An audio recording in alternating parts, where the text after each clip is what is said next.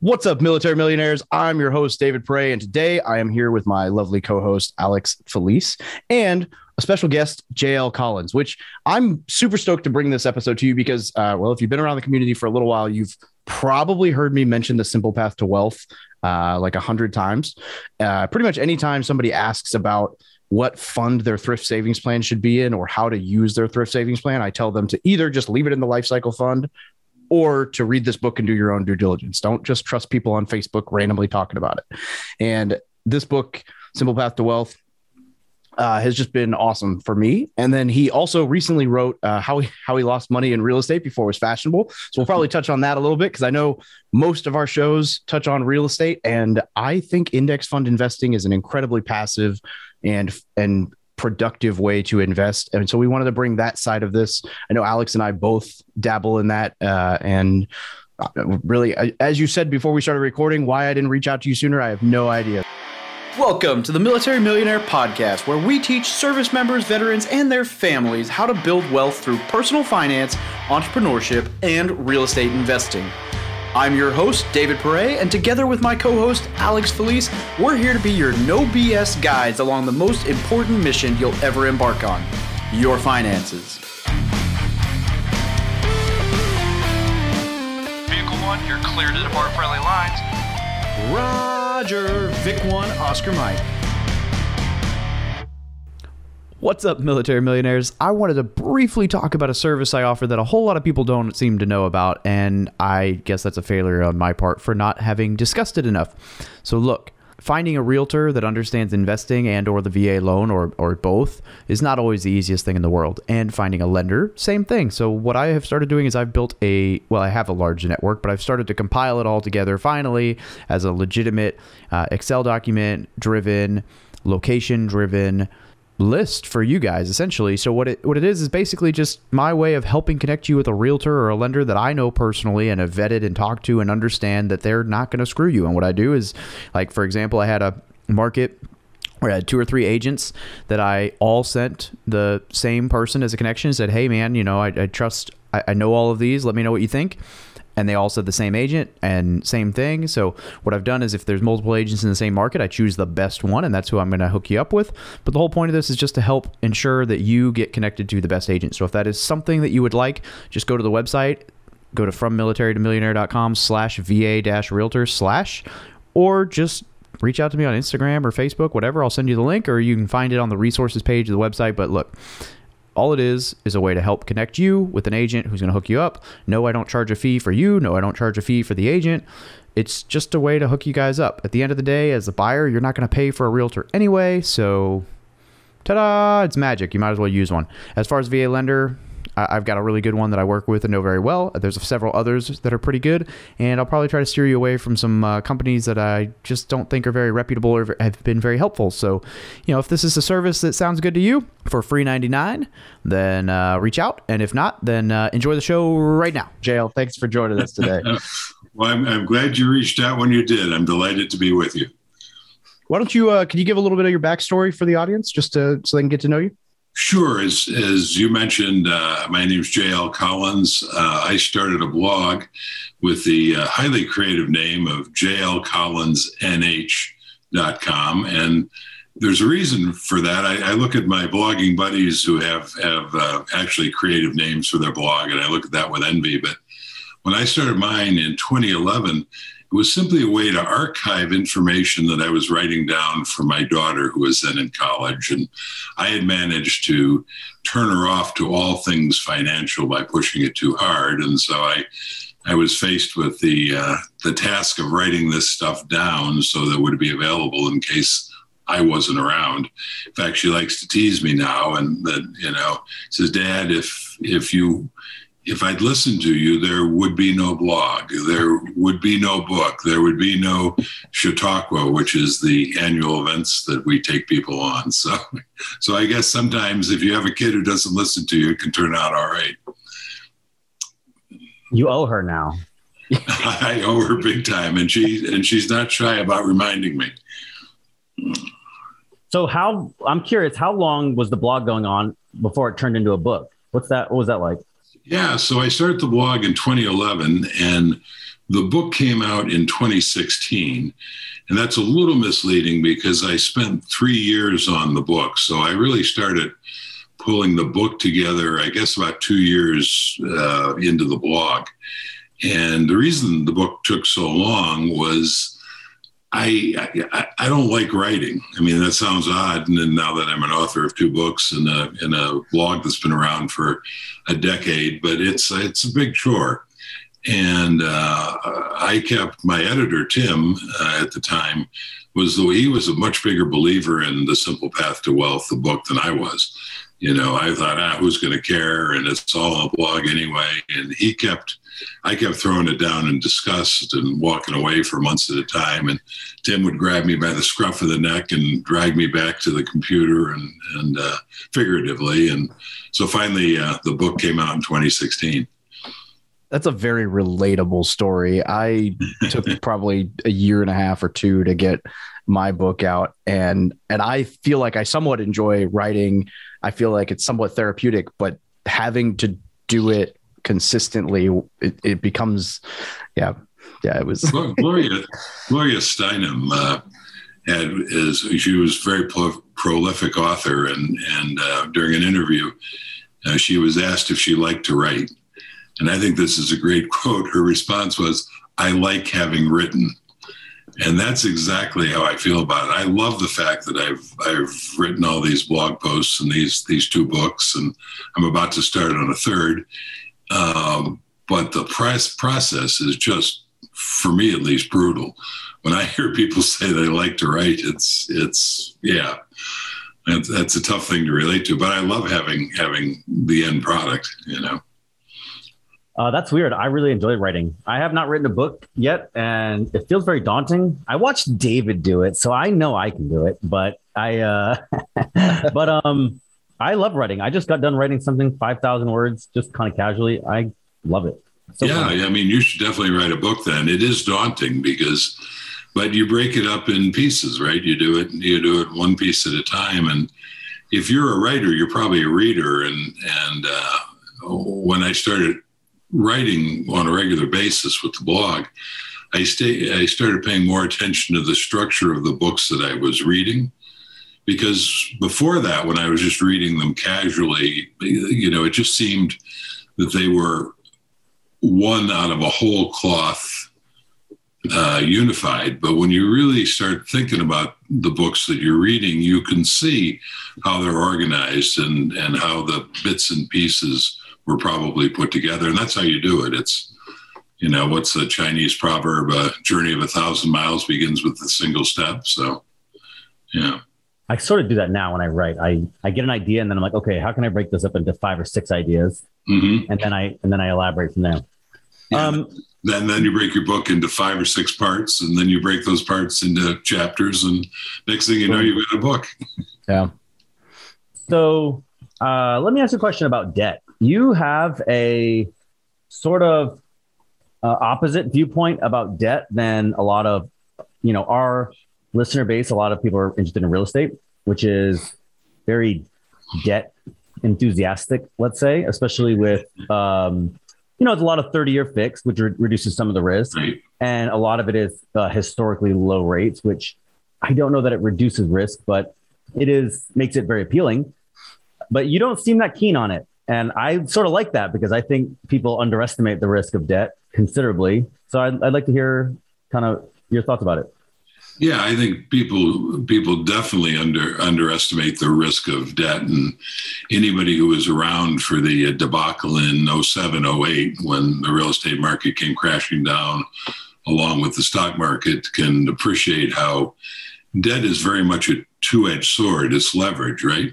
So when it works for you, it's a beautiful thing. And that's what attracts people to it. If you buy a $100,000 property, as an example, and you pay cash, and it goes up to $110,000, well, you've made 10% on your investment.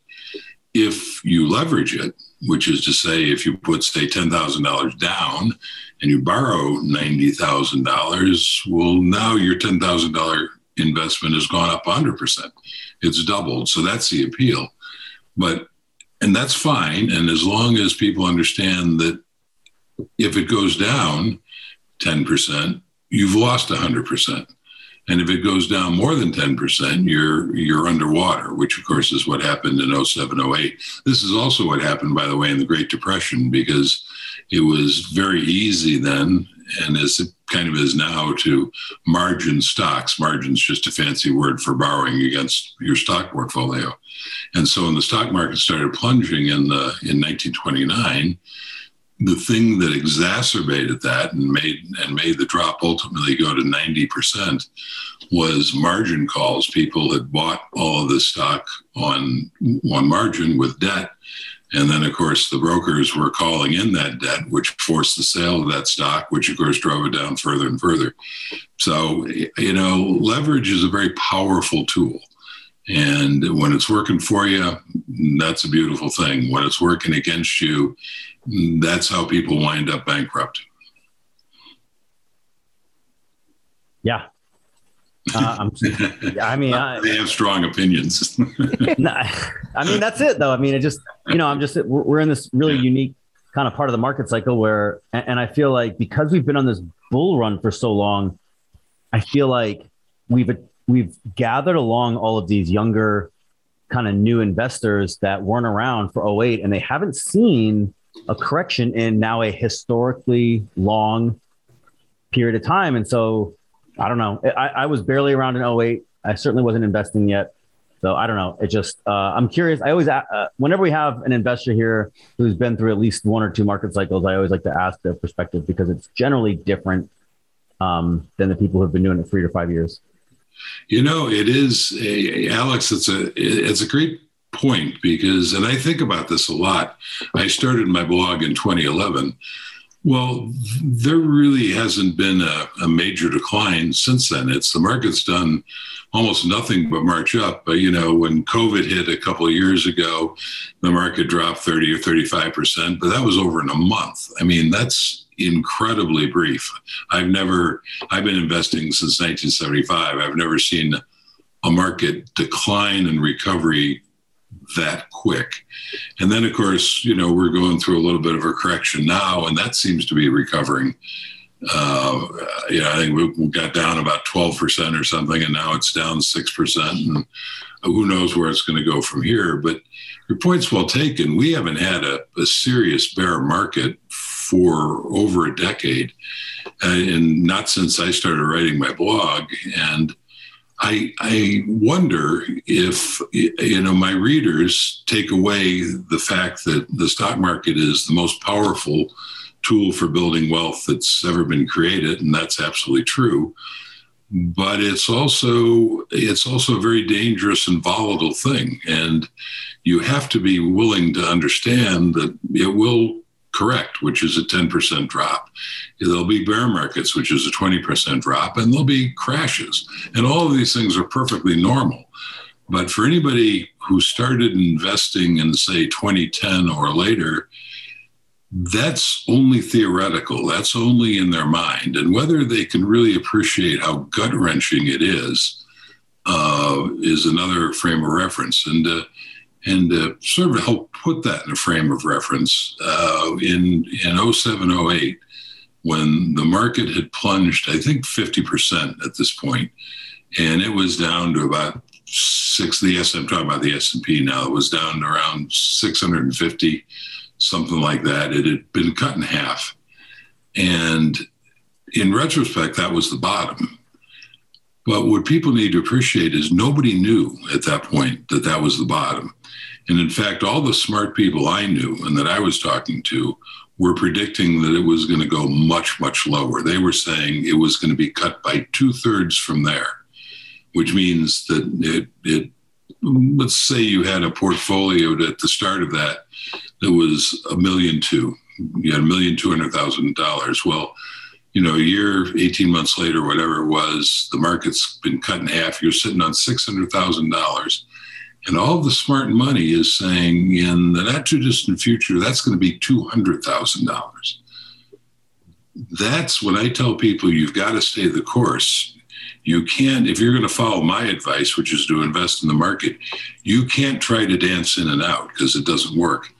And you have to ask yourself, are you willing to see your investment be cut in half and then have the prospect of it being cut by 2/3 more? And that's the kind of intestinal fortitude it takes. Now, I had that intestinal fortitude in 07, 08. And not to say I wasn't very, very nervous and having doubts, but the reason I had it was in 87, when we had Black Monday and the market dropped 25% in a day. I tolerated that. I knew the right thing to do was stay the course, but then the market kept grinding down lower and lower. And then finally, 3-4 months later, whatever it was, I threw in the towel because I just didn't have the intestinal fortitude, maybe didn't have the experience. And then, of course, the moment I threw in the towel, the market started to go back up again. And when I bought it back in, it had exceeded where it had started before its collapse. And so that's how I had the fortitude to endure 07, 08, 09. But I don't know. I hope the people who read my stuff can have it just by reading it, that they don't have to actually get their nose bloody. Let me ask you one more question while we're on this topic. I know that you are a big proponent of VTAX, Vanguard Total Index. Is that still correct? Yes, VTSAX. Mm-hmm. Are you worried that the 5th largest holding of the Vanguard Total Index is Tesla? No. No, you think so? As somebody who, I'm kind of hot on this Tesla is grossly, hilariously overpriced thing. I feel like they have smuggled in a risk portfolio into these larger indexes that is not representative of what I think an ETF should be. Yeah, so that's actually, Alex, a great question, and I've never had it asked in quite that way. So the beauty of an index fund, and in this case, whether it's an S&P 500 fund, which owns the 500 largest companies, which would include Tesla, of course, or the total stock market index fund, which owns them all, and also, of course, Tesla. The beauty of that is it's self-cleansing. The beauty is that I don't have to worry about or care whether any individual company is overpriced or not. So if Tesla continues to outperform and do beautifully well, I will benefit from that. If it doesn't, and some companies, whether it's Tesla or some other companies, not all companies do, it will slowly drift down the index and eventually will drift off it. That's a process that I refer to as being self-cleansing. So the market is always self-cleansing, and the market is cap-weighted, which means you're always going to own the most successful companies of the moment, which is why Tesla is, you say, is the fifth. I'll take your word for it. I didn't know where it ranked, but it's the 5th largest holding in the total stock market, or the S&P.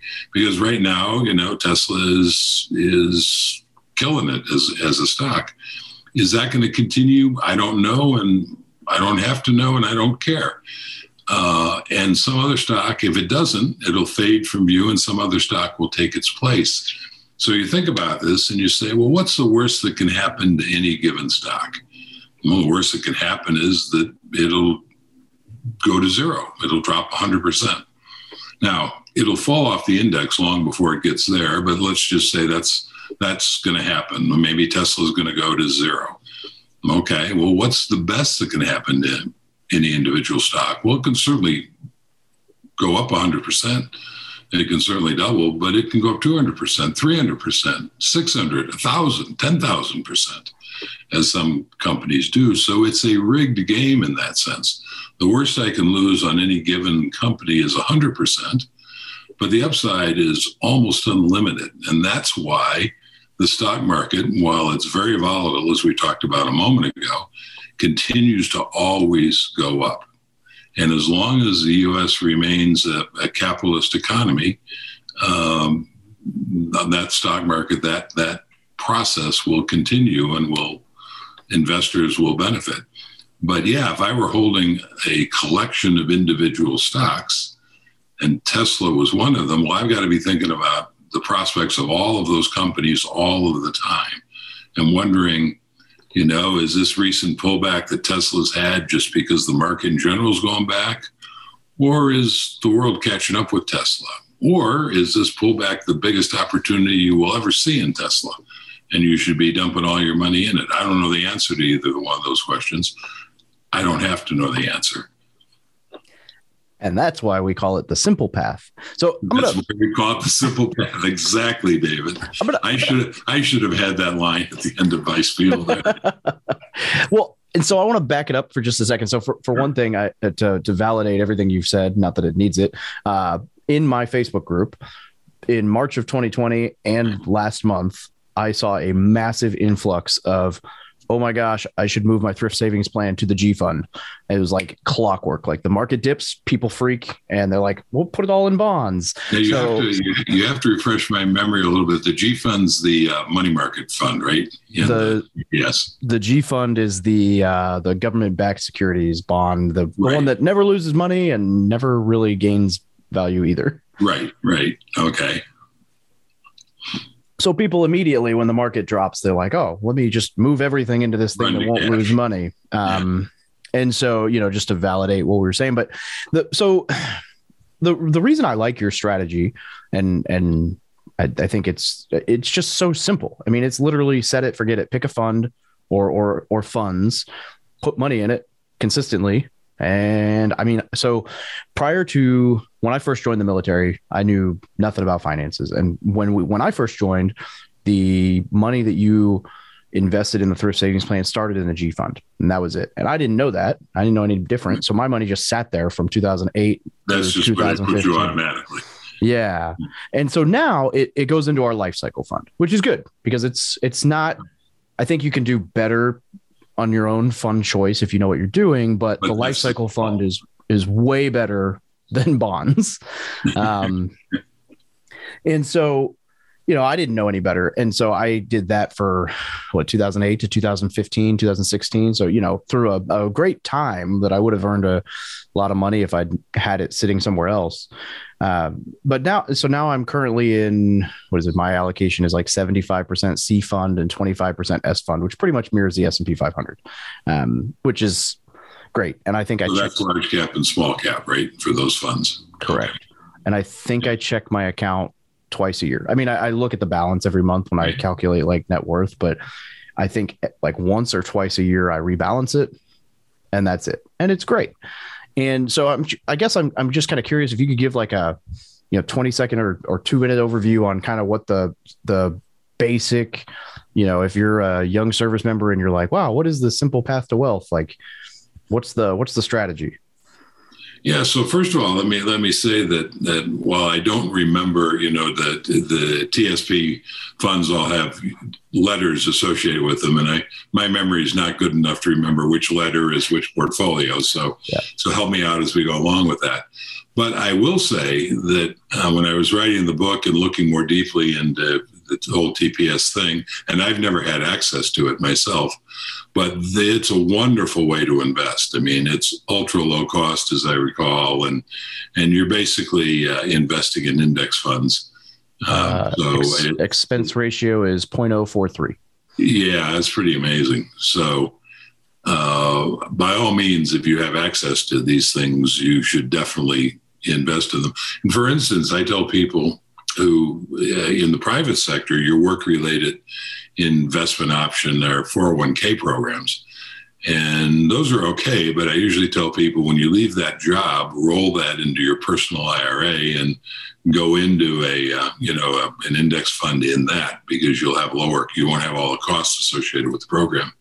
But if you're in a TSP, I stay in your TSP. I mean, it's really a wonderful investment. And now I have answered a question you didn't ask, and I've forgotten the question you did ask. So my apologies. No. I guess just asking if you wanted to give a quick overview of the simple path to wealth strategy in general, as far as then we can kind of dig into that a little bit more. Yeah. So the simple path to wealth, the basic idea is that Wall Street comes up with all of these products and it makes investing seem impossibly complex, because if you try to absorb all these products, it is impossibly complex. I mean, when we had the crash in 07, 08, the financial instruments that had been created to trigger that, even Wall Street didn't understand how they were operating. So that's a very intimidating kind of thing. And that drives a lot of investors to throw up their hands and say, you know what, this is beyond me, and I'm going to turn it over to a professional. Well, all due respect to professionals, they don't have the best record either. My attitude is, if you take a little bit of time to learn some very simple basics, you can do it for less money yourself, because the truth is you don't need all these exotic products. You need just simple, basic index funds that Jack Bogle originally created back in 1975, with the idea being you're not trying to outperform the market, because the truth is most funds don't outperform the market. I think the numbers are something like in any given year, maybe 25% will outperform the basic index. When you got 5 years, it's down to 10 or 15%. When you got 10 years, it's 5 or 10%. When you got 30 years, it's less than 1%. So outperformance is very difficult to achieve.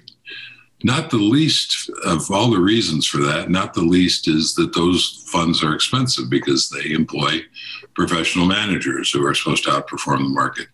The brilliance of Jack Bogle was he said, you know what, if you just buy the market, it's low cost. It'll have this process where you will always be invested in the companies that are doing well, and the companies that aren't doing well are going to kind of drift away. And it was beautiful in its simplicity and low cost, and it was met with enormous resistance by the financial community because it cut into their fees. And for a long time, it was people said, well, this can't possibly work. But over time, the research has piled up that it works phenomenally well. So the simple path to wealth simply says, when you're working and you have cash flow that is going in on a regular basis, that smooths the volatility of the stock market. And make no mistake, the stock market is very volatile. So when the market plunges and you're still putting in that money every month, you're buying those shares on sale. So that works in your advantage. And you're putting it in, my favorite is the Total Stock Market Index Fund. I'm partial to Vanguard, but other investment companies offer total stock market funds as well. And a total stock market fund is basically the same no matter what company you buy it from. The S&P 500 index funds are also excellent. They're, as you might guess, the top 500 U.S. companies. And the truth is that because these things are cap weighted, as we talked a little bit earlier regarding Tesla, that the total stock market index fund and the S&P index fund are very, very close. I think it's 80% of the total stock market is in the S&P 500, and the other 20% are in the smaller companies. I like having that extra 20% in there. But the truth is, if you track the performance, they're almost in lockstep. So either one works just fine. And if you invest in that on a regular basis and stay the course, basically you're betting on the United States of America. And if you don't think our country has a viable future going forward, and not everybody does, then this is probably not what you want to do.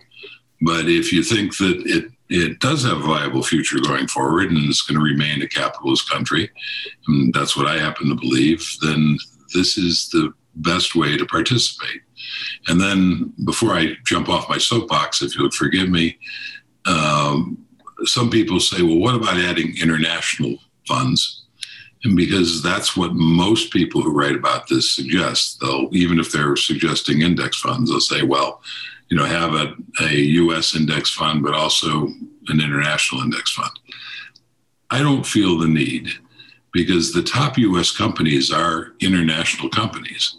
And so, yes, the world in general is increasing in prosperity, But if you own the top U.S. companies, you are benefiting not only from the vitality of the U.S. economy, but from the vitality of the world as it continues to expand. And you get to own it while it's not perfect, in the stock market that is the best and most transparent and honest in the world. So now at some point, maybe the U.S. share of the economy will get small enough that I'll say going to a world fund makes sense. And in fact, when I'm talking to European audiences, I'm certainly not telling them to invest everything in their own countries, because those economies are just not that large. So I'm already telling them to go to a world fund. So I think that's in the future. But for right now, I'm strictly in the U.S. index funds, and that's where my daughter is. And that would be my recommendation.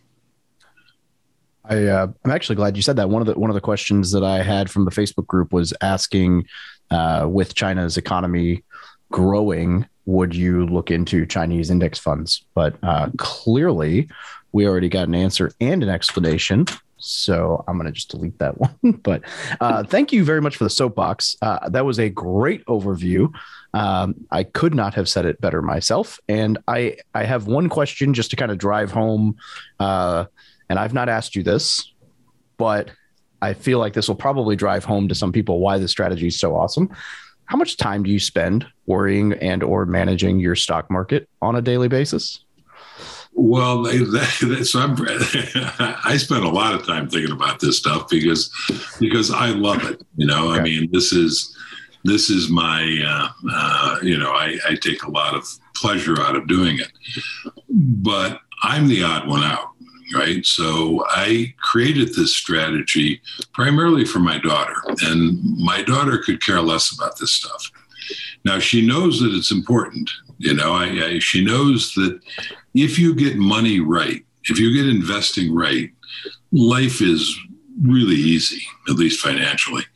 If you don't understand money and you don't get it right, financially, life is very, very difficult. And so she understands that. But I remember she said to me at one point, she said, "Dad, I get it. I just don't want to have to think about this stuff all the time like you do." And that's the way most people are. I'm the weirdo here. Most people have better things to do with their time than to think about investing and money. And that's who I wrote The Simple Path to Wealth for.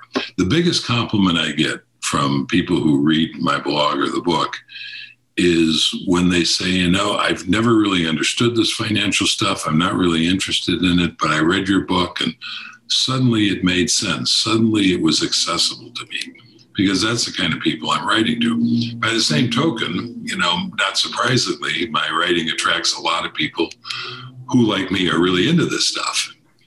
And of course, they're like, well, yeah, but what if we did, what if you just tinkered with this? What if you added a little bit of leverage? What if you did more small cap?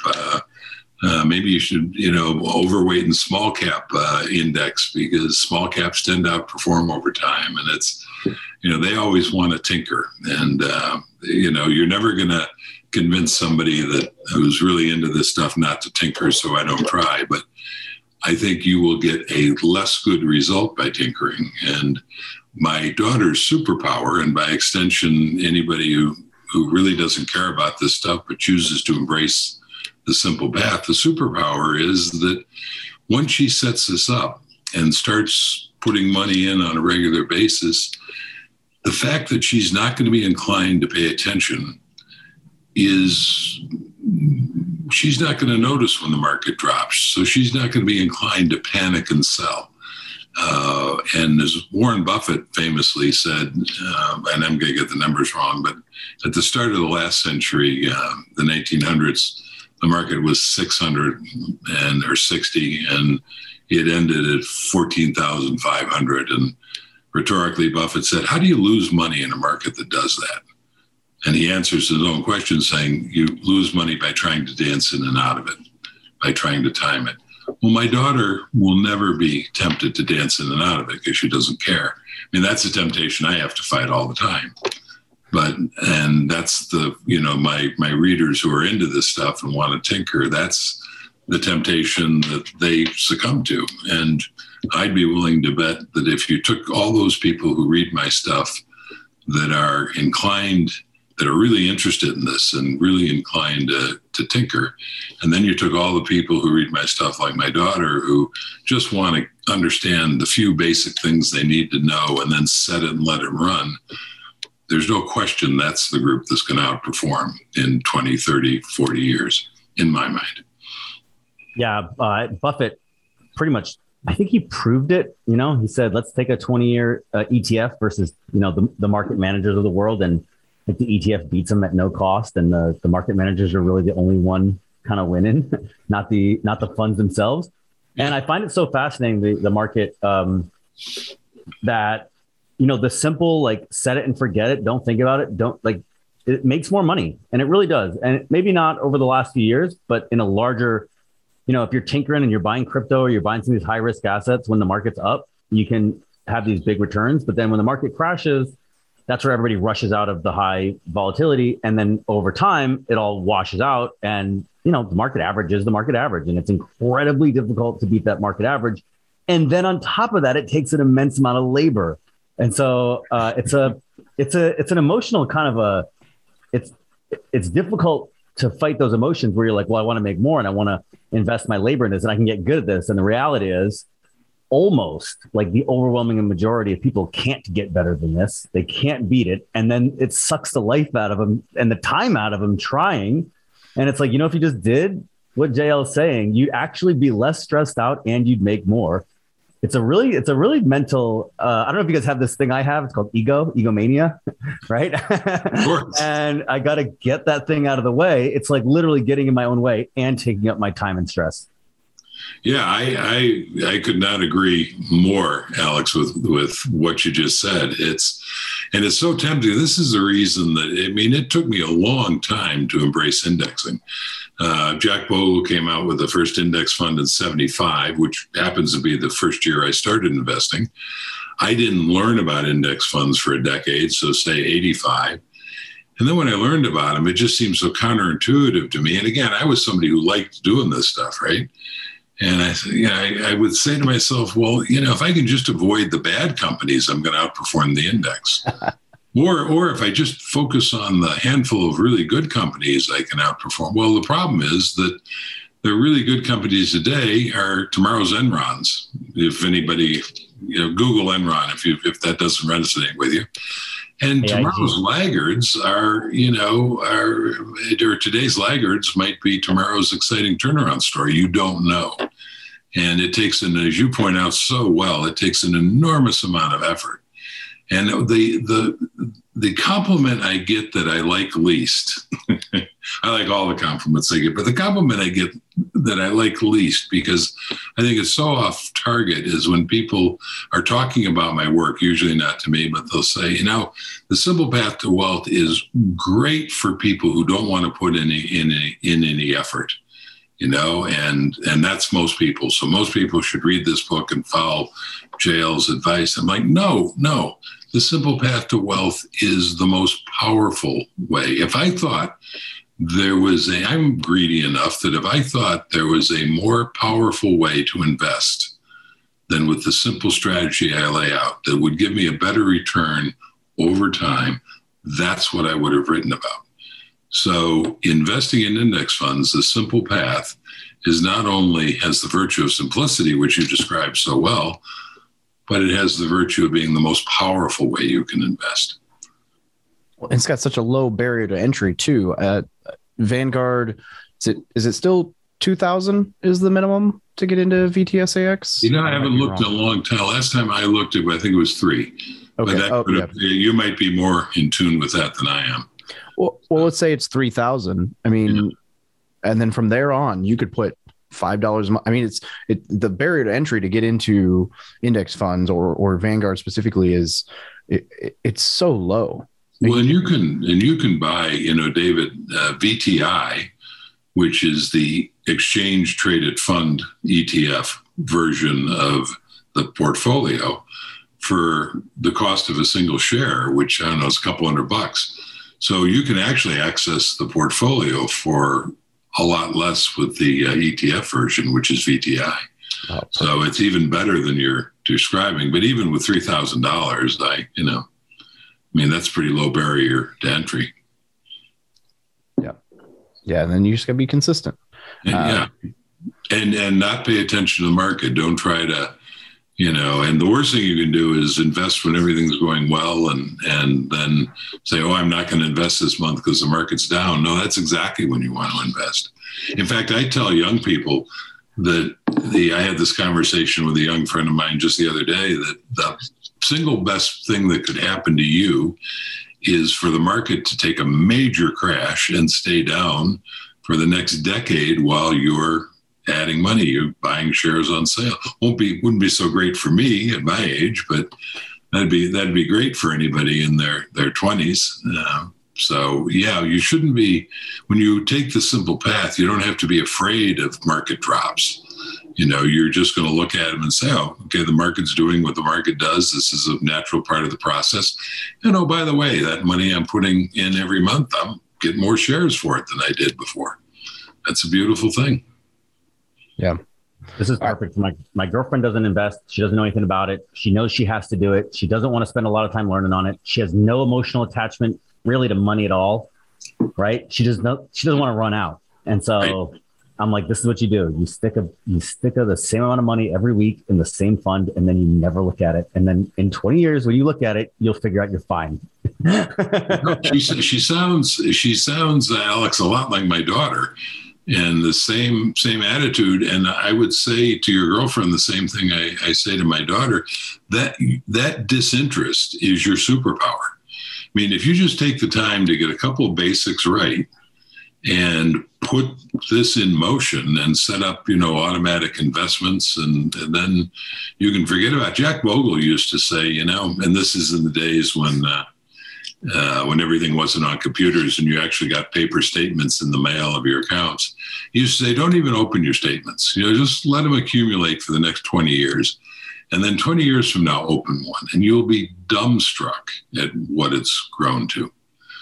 Yeah, but if you pay attention to all the little ups and downs of the market, you'll drive yourself crazy, and you'll probably drive yourself to make some stupid mistakes. I know I did. So I kind of want to ask a little bit of an off-the-wall question with this. I think in 2001, the tech bubble, I don't know if this is actually true, but the narrative that I've convinced myself of is that a lot of it was caused by you could trade on the internet for the first time, cheap. The cheap $7 Scottrade, E-Trade, that was all new. And I wonder if now, and so you had all this new liquidity that you didn't have, right? And so I wonder if now we're seeing something similar with you can go on Robinhood on your cell phone and you can trade for free or, right. in practice free. And so I wonder if that messes with the liquidity and the volatility because people can rush in and they can rush out faster than ever before. Yeah, so that's an interesting question. I don't know that I have the answer for it. The other element that you could have thrown in there is, I want to say about a decade ago when they had when programmed trading became very popular, and there were a couple of times where the market would just take incredibly wild swings because the computer programs were reacting to things they'd been programmed to react to, and there were things called flash crashes, which I haven't heard about for a while, so maybe they've ironed that out of the system. All of that in my world is noise. I mean, there is a lot of volatility in the market. That certainly, with Robinhood and the ease of investing, and it becomes almost a video game, I think, for some investors. That's noise. And we're in it, if you're following my path, we're in it for the long term. In my book, and also in the blog, I describe it as a glass of beer, right? So let's suppose that you order a beer in your local tavern and the bartender brings it to you in a mug, and it's not transparent. So you're looking at this nice foamy head of the beer, and you have no idea how much of the beer is foam and how much is the actual beer, because it depends on how he drew it, right? So if he drew it down the side of the mug, you've got relatively little foam and a lot of beer. But at any given point in time in the stock market, that foam is the volatility and the active trading that you're describing, right? It's people, on Robinhood and buying and selling quickly and back at the tech crash, the same kind of thing. Underneath that is the actual beer. And the actual beer in our analogy here are the actual companies you're buying. Because when you buy the index fund, you are, in a very, very real sense, you are buying a piece of every publicly traded company in the United States. You own a piece, very small piece, but you own a piece of every one of those businesses. And those businesses are very tangible things. And that's the beer. And the foam in that glass is all that trading that's going on. And you can never be quite sure at any given moment how much of the price of your portfolio is foam and how much of it is beer. But you do know that there is a core of beer. And over time, the foam will dissipate and the beer will be left. And that's what you're really investing in. Now, if you're trading, then you're focused on the foam. But I'm not an advocate of trading. I like beer, so that's a great analogy for me. Yeah, it appeals to a lot of people, I found.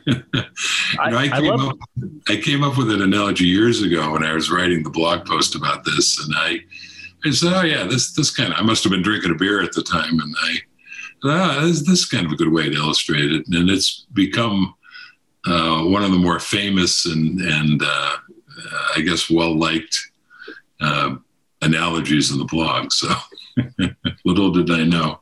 I love this, just this whole, ideology about investing, because this is how I started investing. Because I was, 30 and broke and had been broke for a long time and didn't know anything about money. And I was scared of the market. And I'm a fairly risk averse guy in general.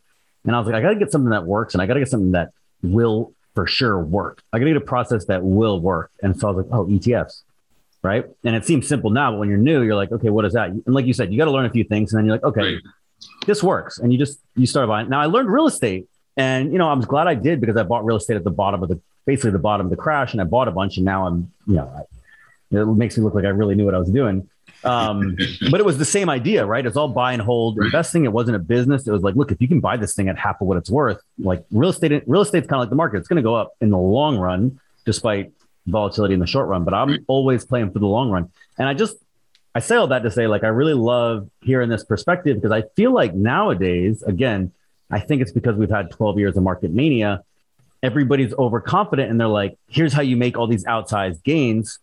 And I don't get to hear very many people say, don't worry about outsized gains. Like, just bet steady, reliably, and take your emotion out of it. Take all the labor out of it and just do the reliably smart thing, and it'll work out. And I miss this kind of mentality, because it's very refreshing. Yeah, it's and I am certainly guilty as anybody of this, but the idea of easy and large investment returns is enormously seductive. And as I mentioned a little bit ago, it took me a decade or maybe more to embrace indexing, because I'd been somewhat successful picking individual stocks and actively managed funds. That's actually how I achieved financial independence. But it's just a lot more work, and it's not as powerful as indexing is over time.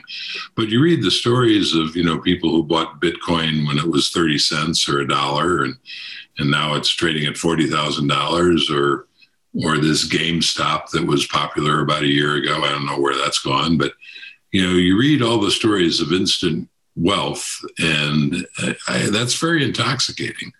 But it's also very elusive, and it disappears pretty quickly. I don't know. I can't remember. There was an article I was reading about these two guys who made millions in Bitcoin, and they're trying to replicate that, and that's slowly frittering it away. So, the simple path to wealth is not a get rich quick scheme. It's something that will make you wealthy over time, but it will work for everybody. Whereas, being lucky enough to get into Bitcoin at the right time, which is probably not now, or lucky enough to get into GameStop just before the Robinhood people drive it to nonsensical levels. That takes a lot of luck. And I would love to have been on the ground floor of any of those myself, but I spent enough years looking for those kinds of things to know just how hard it is.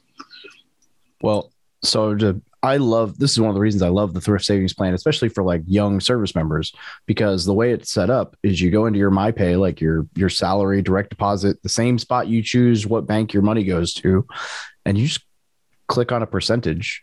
And then once you go in and you change, even if you don't change it now, it goes to life cycle. But once you change your fund allocation, if you don't want life cycle, you literally just contribute out of your paycheck. You never see it. It's totally passive. It's completely hands off. They match 5%. It's great.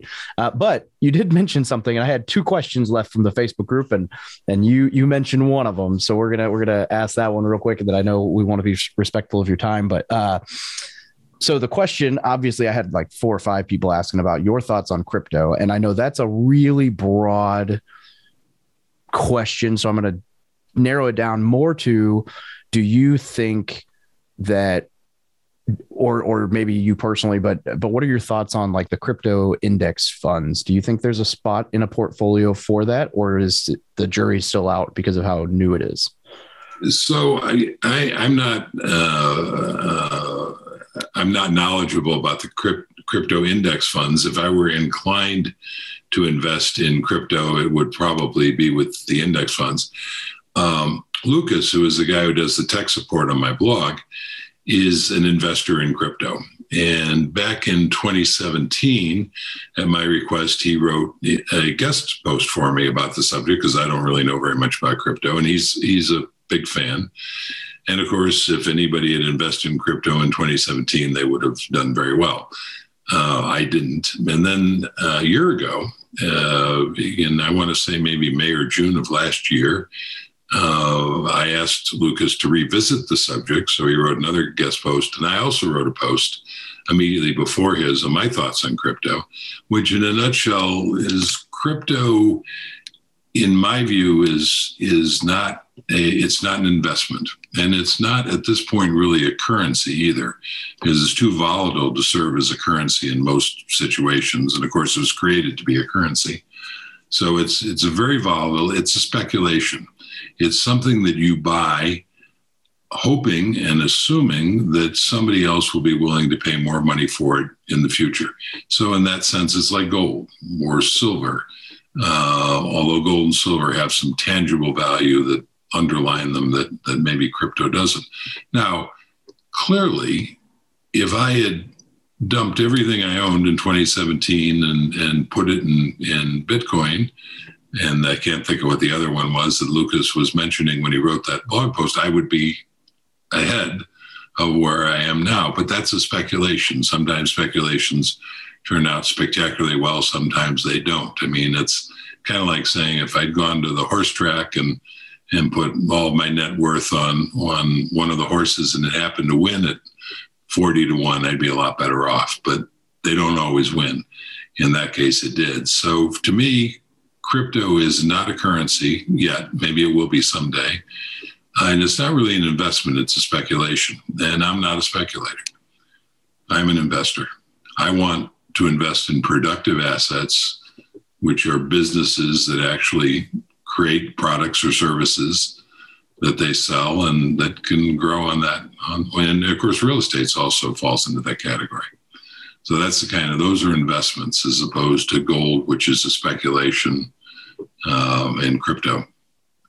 I like that answer. I don't know that I've publicly put too much information out there about my crypto gambling, which is literally what it is. I took like a couple $100, gambled, won, and then started buy 20 different coins at like $100, and whichever one skyrocketed, I sold all my principal out and whatever. But I mean, it's like 1%, and I acknowledge that it is gambling, and it's 1% of my portfolio, and it's fun, but it's it is what it is. So I agree on the speculation. The one other question I had on here, which I think is interesting, how are you factoring, or are you inflation when calculating like your amount needed for retirement, like the 4% rule and stuff like that? So I guess that's really just more of a, does inflation bother you or worry you with this strategy at all? It seems to be kind of a, current theme of events. Yeah, so that's kind of a two-part question: inflation, and then as it pertains maybe to the 4% rule. So, starting with inflation, we were talking earlier about how a lot of young investors have never experienced a bear market, and you got to be pretty old to have experienced an inflationary economy in this country. I am pretty old, so I remember the stagflation years, which ran from the early 70s into the early 80s. And it's an ugly time. And I am a little bit concerned that maybe we are entering into another period of inflation. And stagflation, by the way, simply meant a stagnant economy and inflation on top of it, which is kind of the worst of all worlds. And the stock market suffered for that decade. It kind of bounced up and down. Now, if you'd followed the simple path and you were investing continually in it, you would have been okay. And then when the stock market suddenly turned on a dime in around 82, then you would have done extraordinarily well. There was I think it was in 1979, which was sort of late into the stagflation time. I want to say it was Time Magazine ran a cover story called "The Death of Equities," where they were basically predicting that the stocks were going to cease to exist or something. And boy, if that wasn't a signal for a market bottom, I don't know what is. Because as Warren Buffett, I think, has famously said, time to be buying is when there's blood in the streets, and everybody's pessimistic. So I am very concerned about inflation. I think the simple path will be the best way to navigate through it. If we were to go into hyperinflation, which is just inflation on steroids, the kind that you see in Venezuela at the moment, the kind that you see in Russia at the moment with their invasion of Ukraine, I don't think there's any defense against that. I think you're done. And I don't see our country. I think our country is far more economically sound. I don't see that as a threat in the United States. But the kind of inflation that we could very well have, reminiscent of the 70s, I think the simple path to wealth, you'll do fine, remembering this is a long-term strategy. Now, will the 4% rule hold up? A couple of things to think about and remember, and you might want to go to my blog. I've written about the 4% rule in some depth, and it's also in my book. And I reproduce the charts from the Trinity study, which looked at it in depth. And the Trinity study looked at all kinds of portfolio percentages, everything from 100% stocks to 100% bonds. So 100, 80, 20, 70, 30, 50-50, on down. And then they looked at different percentage withdrawal rates, everything from, I think, 2% to maybe 10%. And then they looked over a period of 30 actual years, 30-year periods, and they basically tabulated all this data and said, what would happen in those scenarios? And if you were withdrawing, if you had, I think they used a 50-50 stock and bond portfolio, and you were withdrawing 4% a year, and you adjusted it every year for inflation, that at the end of 30 years, 96% of the time, you would still have money left over. What goes unsaid in that is that, the 4% of the time you would have run out of money, and that's the scary thing. But of the 96% of time when you would have had money left over, you would have had a spectacular amount of money left over. The point being, it would have grown, your portfolio pulling only 4% would have grown enormously. The point being that the 4% withdrawal rate is really a very conservative withdrawal rate. And there's a lot of discussion over whether it's too high or whatever. I think it's pretty conservative. The guy who originally came up with the idea is on record of actually recommending like 6-7%. I think that is a little high. That would make me uncomfortable. But the most important factor to consider is don't think of it as a rule, think of it as a guideline. I think 4%, even if we go into a period of stagflation, is a brilliant guideline. And what's the difference between a rule and a guideline? Well, a rule says you're going to withdraw your 4%, adjust for inflation every year, and damn the torpedoes, full speed ahead. I'm not going to pay any attention anymore. Well, you don't want to do that. You don't want to do that for two reasons. One is you might run out of money, and you certainly don't want that. But equally important, your portfolio might be, while you're pulling 4%, might be growing to these extraordinary levels where you could be enjoying much more of that money. So it's a great guideline. I say, start with 4% and pay attention. In like 2010, my own withdrawal rate was around 5%. So I was a little bit over that. And, I had some extra expenses going on, but I was comfortable with 5% because 5% works most of the time. And the market was rising. Now, you can be sure I was paying pretty close attention to the market. Had that turned, had it gone against me, then I would have adjusted my spending, and I wouldn't have been pulling automatically 5%. So that's how I look at that. Man, that's a phenomenal answer, and I appreciate it. And I think that that's all. Well, I wish I could take credit for it, but that was from the Facebook group. And that actually wraps up our Facebook group questions. And I don't know that there's anything. Is there anything we missed? I guess that would be my final question, is if there's anything we missed or parting shots you'd like to get out there. Yeah. Of course. What's up with the new book? Oh yeah. we didn't even. The goal of getting him on the show was to talk something other than real estate, Alex, and you're trying to drag us back into real estate. You know what? I'm here to help. You're welcome. I was about to say, man, I can't think of anything else. You guys have great questions. You wrote a book. Seems to be covering all the ground. But yeah, I do have a new book. Actually, it's not that new. It's been out for about 6 months now, and it's called How I Lost Money in Real Estate Before It Was Fashionable. Very different than The Simple Path to Wealth, much shorter. It's the sad, tragic, hopefully informative tale of the first piece of real estate I ever bought. And if somebody came up with a list of all the mistakes you could make buying real estate, it's like I went down that list and checked them all off and made sure I did everything wrong. So the subtitle is A Cautionary Tale. It's very short.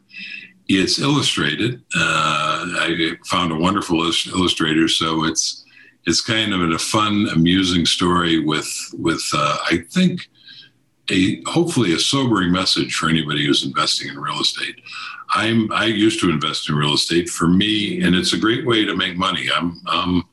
If you go in wide open and you've done your homework, there's no question you make money investing in real estate.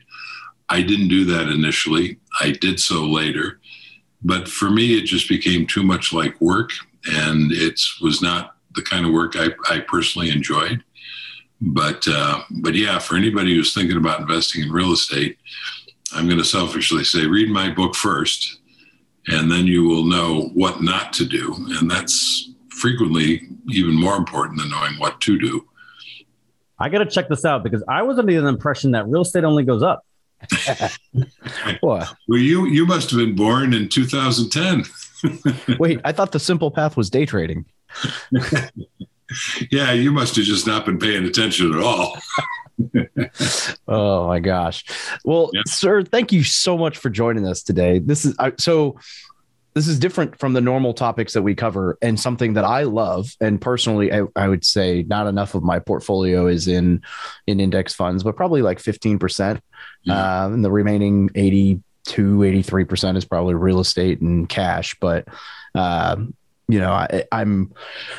working more and more towards it. I've got index funds set up for both of my kids. All the stimuluses from last year went into accounts for the kids, and trying to set that up. And I love it. So I really appreciate having you on the show. I just lost you. Yeah, he stopped paying his internet bill. They just turned it off right now. Well, that's really weird. I can hear you guys fine. Yeah, no, you were. I lost the last few things you said, but one of the things that I've got a lot of friends who invest in real estate, and one of the strategies that, and of course they know, what my approach is, and one of the strategies a few of them have engaged in as they've gotten older and they don't want to put in the effort that real estate takes, is they're starting to channel some of their profits from real estate into index funds and sort of make that transition so that when they're older and want to take, have a little easier life, then they can slowly transition out of it. So they will have benefited from, because real estate's really two things. It's an investment, but it's also a job, right? And so when they want to transition away from the work that real estate takes, they can do it slowly over time and move into index funds. I think that's a pretty good strategy if you're a real estate investor but see a time when you don't want to put in that kind of effort. Yeah, I love it. I love the overall passive approach. I think it's undervalued right now. I think, the mania and all of the wins are convincing people, everybody's a genius in the market, that kind of thing. And I think there's a whole generation of investors who are, the joke I say is there's people who are up 15% in a market that's up 20, and they're feeling real good about themselves. And I think there's going to be a whole generation of people who, I don't know what's going to happen. Maybe it is an inflationary environment. And, I know that I'm fairly convinced that it won't be as, the market won't stay as lucrative as it has been for this bull run forever. There'll be a correction of some sort. And when people lick their wounds, they're going to say, okay, I don't want that stress ever again. And things like, this simple path to wealth, a very, Buffett style, simple, but almost basically guaranteed to work, will rise back. I don't know. I don't want to say it will rise back in popularity. I just mean like in my social circle, everybody's chasing these big wins and seemingly easy money, and there's not a lot of multi-cycle wisdom in my peer group right now. And so I think that will come to fruition much more popularity as we see the next cycle. That's a great point, Alex. And it leads me to one other point that I'd like to make is, you guys, I forget which one of you, but observed that, we haven't had a crash or even a major correction for a long time. But those are perfect. That is coming. I have no idea when it's coming. I'm not predicting it for any given period of time. But those are a perfectly natural part of the process. So I don't believe for a moment, and I don't think anybody should be silly enough to believe that we are never going to see that again. We're absolutely going to see, we've already seen what's called a correction, which is a 10% drop. And technically 20% is what they call a bear market. And you get a 30+% drop and you're into crash territory. All of those things are perfectly normal. All of those things will continue to happen in the future. None of them are predictable. So you just have to stay the course, stay invested, keep investing to take advantage of those drops and not worry about it, not pay, and the rest of the world will be panicking. That when the market does finally plunge 30 or 40%, and someday it will, the media will be going berserk and people will be headed for the exits, including those people who maybe enjoyed easy money gains. But people on the simple path will shrug their shoulders, turn over and go back to sleep, and knowing their investments are automated and they'll be taking care of it, and that the market will always recover because it always does. And the day that it doesn't, then none of this will matter. It won't matter where your money is, because that'll be the end of our society. I love it. All right. Well, sir, what is the best place for people to get a hold of you if they'd like to reach out? Yeah, probably the best place to start is the blog, and that's JL Collins, COLLINS NH .com. And then from jlcollinsnh.com, you'll have access to my Twitter and Facebook, and I hope people do reach out. Absolutely. Thank you very much for joining us today. This has been a phenomenal episode. I've had a blast. Thank you so much for the invitation. It's been fun hanging out with you guys. Absolutely. Thank you for listening to another episode about my journey from military to millionaire. If you liked it, be sure to visit FromMilitaryToMillionaire.com/podcast to subscribe to future podcasts. While you're there, we'd love for you to rate the show, give us a review on iTunes. Now get out there and take action.